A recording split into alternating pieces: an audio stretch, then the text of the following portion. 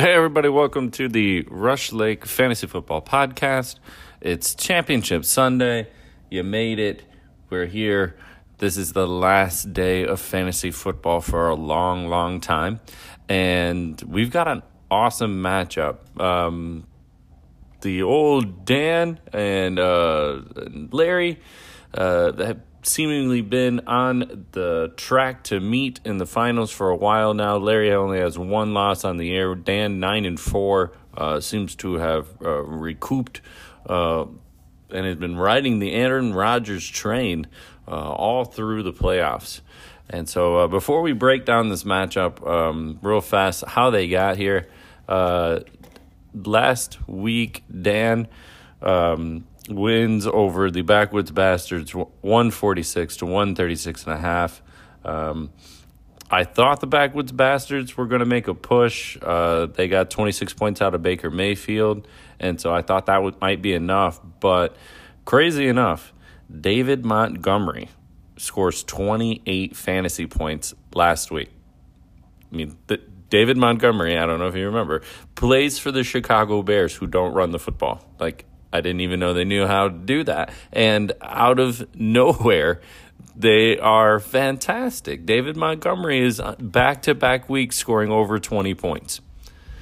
It seems like all of a sudden, once you threaten Matt Nagy with his job, he decides to commit to the run, and that's been a huge key in the Chicago Bears winning games and being in the path to make the playoffs. Which is crazy because, I mean, you could have gone 4 weeks ago. Heck, the last time I went to go to record a podcast, I have written down here how I was concerned that Chicago wasn't going to be able to interview Louis Riddick for their GM job, and how we need to hurry up to get our head coach, and how, all this stuff. Why do the Bears have this long-standing sort of this precedent within their organization that they don't fire coaches during the season? I mean, all this stuff I was going to talk about, and then Arizona Cardinals lose. They look terrible. They look like a Cliff Kingsbury college team. They look like that offense that could blow up at any moment, and then they don't win the games that they're supposed to. They don't seemingly have any of the fine-tuned stuff. They can't necessarily get the right play calls in at the end of the game. Crucial times or crunch time, they seemingly falter. I thought Arizona was going to be good this year, but they're turning out to be awful. Whereas, flip side, the Chicago Bears win their next two games, they'll be in the playoffs. I mean, at one point in time, we were arguing whether or not the Bears or the Lions were the worst team in the division. And now the Bears are 2 games away from winning and go to the playoffs. We're talking about this in the context because David Montgomery has a fantastic spot today. So Dan's starting running back is at Jacksonville. Now, sneaky spot because Jacksonville doesn't necessarily want to win. They are in the prime spot to get the number 1 overall pick. They're going to get Trevor Lawrence, quarterback from Clemson. It's a done deal. They just have to keep losing. They lose 2 more times and they get him. But yet at the same time, I don't know if you remember or not, the count of the third down check down, the baby-faced giraffe, the man, the myth, the legend. You've got Mike Glennon starting for the Jacksonville Jaguars. If there was ever a situation to have lined up against the Bears, this is it, where an overpaid bad backup like quarterback gets the opportunity to ruin your season randomly in Jacksonville. Like this, I'm not going to lie. I'm going to watch the game today only because I'm slightly nervous that this is one of those spots where, the Bears just lay an egg. But fingers crossed they won't. If they do, will David Montgomery get the amount of touches that he needs in order to get another 20-point game? I mean, the scenarios are the game is close or the Bears blow them out. Game is close. David Montgomery is going to keep getting the ball. It's a blowout. Does Matt Nagy set this running back and hope to rest them for a playoff push next week? I don't know. Thoughts, though. The running back matchup between Larry and Dan's team, David Montgomery, you also have Nick Chubb for Dan's team. Nick Chubb, Cleveland running back at the New York Jets. Cleveland last night announced that they will be, it would be harder for me to name a starting wide receiver for Cleveland today than it would be for me to tell you all the ones that they're out. I believe they have 6 total wide receivers out of the game today with coronavirus, like quarantine type stuff. And so, freaking Nick Chubb against a bad New York Jets defense is like gold. I mean, oh, man, that's a perfect setup because that team has to run the ball. They're going to have to. Now, will the Jets fill the box and load up against the run and all that? They should. But this is also the team that let the Raiders throw a bomb at the end of the game because they decided to go cover 0. So, who knows what the Jets are going to do? They don't want to win either. So, that will be an interesting thing. It is very probable that you could get a 40-point day from the running back stable for Dan's team. Other parts of this. Dan has been, for the most part, averaging about 140 through the playoffs here. His 146 points last week was the highest in that. We had an extremely exciting matchup on the other side. Pandaville Pork Swords and Gray Fox had an absolute battle down to the wire type stuff. This whole last week, I was at Universal Studios with my kids doing the Harry Potter world and drinking the butterbeer and, doing wizard crap. And it was fun, and I had a great time. But at one point in time, I was waiting in line for a ride, and I don't know, like cell service or something must have just aligned perfectly. But, like, my phone just blew up all of a sudden, and I got all these text messages from people being like, are you seeing this? Are you watching this? Like, what? I can't believe this, all this stuff. And I had no idea. I was as far away from football on an NFL Sunday as I'd ever been. And so at that night, we went to eat at it was like Jimmy Buffett, Margaritaville or something like that. It was one of the only places that didn't have a wait, and I was starving. So I sit down, we have margarita, and we realize the Steelers-Bengals game, a game that typically nobody's watching. That game sucks. And all of a sudden, the game was oddly close. Steelers choke again. They're doing terrible down the stretch.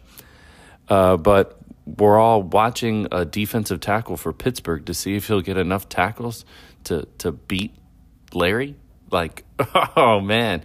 It did not go with the theme of the restaurant. The restaurant at first was and I was like, dude, look, I've been in this fantasy football league for over a decade now, and this is for the championship, and I need to see if this dude gets tackles. And thankfully, that waiter that I had, it didn't even say anything. It just had that knowing nod, went over and flipped the TV over to football, and I was like, thank God. And so we all sat there. At one point when I got back to the hotel, my dad yelled into the other room, he got another tackle. It seemingly the entire family was just watching Stephon Tuitt to see if he would make enough tackles. Long story short, he didn't. We had a tie for the longest time, and Gray Fox pulls it out, right? Super awesome. Now, he's pulled it out with 134 points still yet. So, that's a good point total day. And 33 points came from Pat Mahomes. So today, Pat Mahomes if he wins his game, if the Kansas City beats Atlanta today, they've locked up the bye, the top spot, all this stuff. So it's not a whatever game for Kansas City. I think you're going to get the prime effort from Pat Mahomes. I think you're going to get a full-blown, we need to win this type of effort, and he's got to score 30-some-odd fantasy points in order for Gray Fox to kind of keep pace with old Dan's running back stable. The running backs that are going to be starting today for Gray Fox, you got McKissick, Washington running back, and you got Mike Davis, Carolina running back. They're actually playing each other today. The teams are playing each other, which is kind of fun. Mike Davis is starting in place of Christian McCaffrey, who, if they haven't shut him down for the year, I believe that they did. He's dealing with all sorts of lingering injuries in a season that didn't really matter anymore for him. And then Washington running back, I actually one of the big reasons why I lost my playoff game was Washington's had some running back issues, and McKissick is like the last guy, essentially. He's also kind of important because we don't really know who's going to be the starting quarterback for Washington today. As of like right now, at 10:30, they haven't announced a starting quarterback. Alex Smith has been fantastic for them. Fantastic story, but the dude is playing great. He makes all the right decisions. He doesn't screw up as often as some of these other younger guys are. So that's huge, because if they put Dwayne Haskins in at quarterback for Washington, I think McKissick will get an uptick in the amount of carries that they'll have, and yeah, so that's comparable. But you give the advantage to Dan in this situation. His running back spots just lined up so well. Now Dan's quarterback, Aaron Rodgers, has been on a full-blown tear.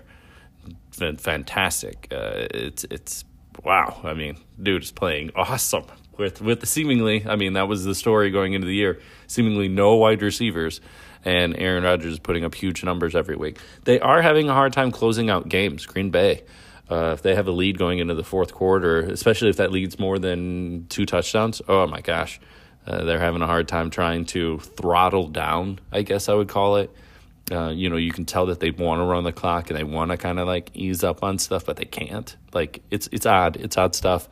But today they played Tennessee. Tennessee's having a hard time with a pass rush, things like that. It's supposed to be snowing in Green Bay. Today's supposed to be your first frozen tundra day at Green Bay. Oddly enough, snow games favor the offense. Go ahead and go on to YouTube, type in snow football. You're always going to see a ton of high scoring games, especially now in our more open passing offenses and stuff like that. So Aaron Rodgers could have a huge day. I think Tennessee is the sneaky play for that game in general. I think they'll be able to control it and run the ball, but who knows?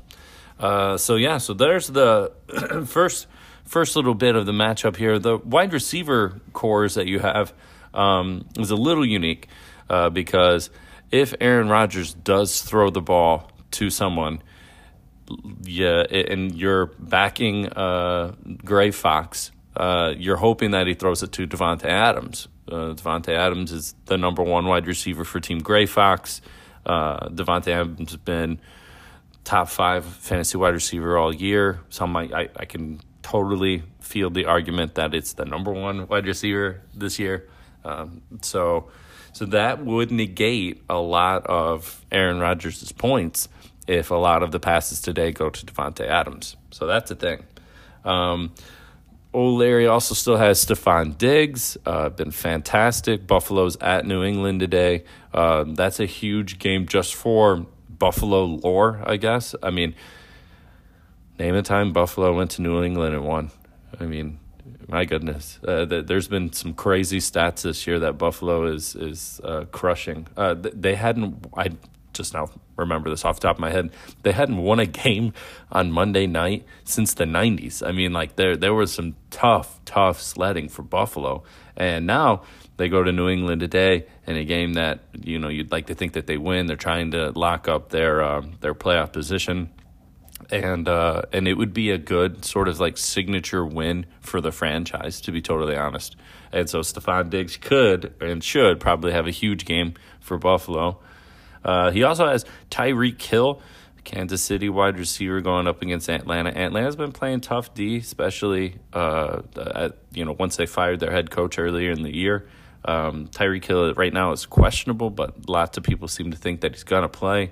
So that'd be huge because you have that stacking option. Pat Mahomes throws a touchdown. He throws that touchdown to Tyreek Hill. The score just blows up, right? On the flip side, Dan's team already had a wide receiver play. Chris Godwin, 14 fantasy points, while Tampa Bay just absolutely blew out Detroit yesterday. Detroit was missing all kinds of coaches with coronavirus. Matt Stafford injured at one point, went to the locker room, didn't come back. I mean, like, that's another team that should probably just shut her down. I mean, if you could have oh my gosh, we all got corona, last week of the season, they would probably do it. But Chris Godwin, 14 points. So the other two wide receivers that we're going to be watching today, you got DJ Moore, another Carolina player at Washington. And that's a tricky one. Washington typically plays fantastic defense. Their front four is awesome. They get a ton of pressure on the quarterback. They're playing, or at least they believe they're playing for a playoff spot. You know what I mean? That whole East is just a mess with Philadelphia and Dallas and Washington. They're all so bad.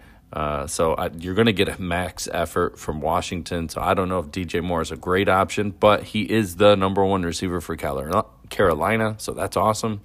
And then you also have A.J. Brown, Tennessee wide receiver at Green Bay. Green Bay typically has not done well defending the pass. Their pass rush is meh. And then in a game that's supposed to be frozen tundra, snow, all that kind of stuff, I wouldn't be surprised to see A.J. Brown catch a couple of big passes today, but I don't think the opportunities are going to be there. I have this vibe that Tennessee is going to absolutely embrace the whole King Henry, let's keep giving the ball to Derrick Henry, it's a snowy day, no turnovers, that sort of thing. So not my favorite of the six that we just announced here. A.J. Brown would probably be the one I would put at the bottom. But yeah, there's your wide receiver matchup. In the flex spot, Josh Jacobs, Las Vegas running back, only scored 6 points against Miami. Miami is awesome against the run. And that's a huge sort of like blow to Dan because, like, let's face it, Josh Jacobs has been an absolutely fantastic running back all year. I mean, tons of the offense funnels through him. And probably one of the big reasons why Miami beat Las Vegas last night. Probably the other really big reason was Josh Jacobs had an opportunity probably to get a touchdown in there, to score late. And instead, Las Vegas tried to do the whole, we're not going to score, we're going to kick a field goal. Left way too much time on the clock. Miami stuck back in Fitzmagic, sat Tua, and was able to pull it off. If you didn't see the game, you totally need to go look at the highlights. It's just that's some wild stuff, man. Fitzmagic never should have been sat. That dude's fantastic. But only 6 points from Josh Jacobs. On the other side, Cole Beasley, Buffalo wide receiver at New England. We got another Buffalo guy in there. Going to be the games to watch today, weirdly enough, will be you're going to want to watch the Carolina-Washington matchup. You're going to want to watch the Buffalo-New England matchup if you're following this. Cole Beasley has been an awesome slot receiver. Should have a good day. Then tight ends.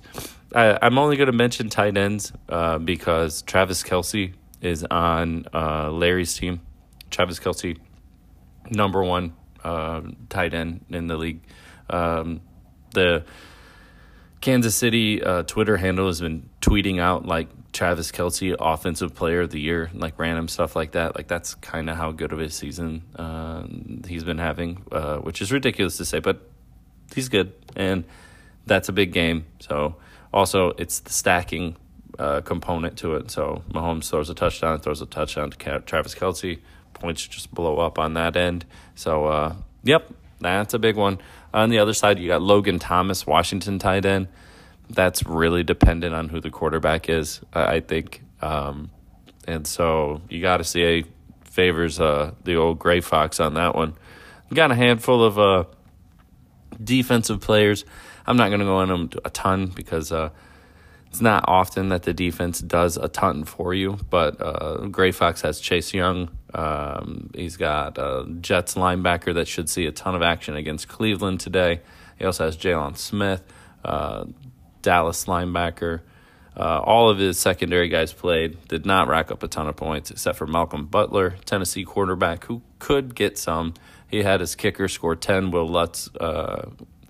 Flip side, Dan's team, I don't even know who these linebackers are. He's got J.J. Watt going today. Pierre-Paul scored 2 fantasy points just yesterday. And then he'll also have Logan Ryan, Daniel Sorensen, safety for Kansas City, and then the Younghoe Koo kicker for Atlanta. And just looking at it, I mean, it's a couple points here or there. I don't see any sort of like glaring opportunity.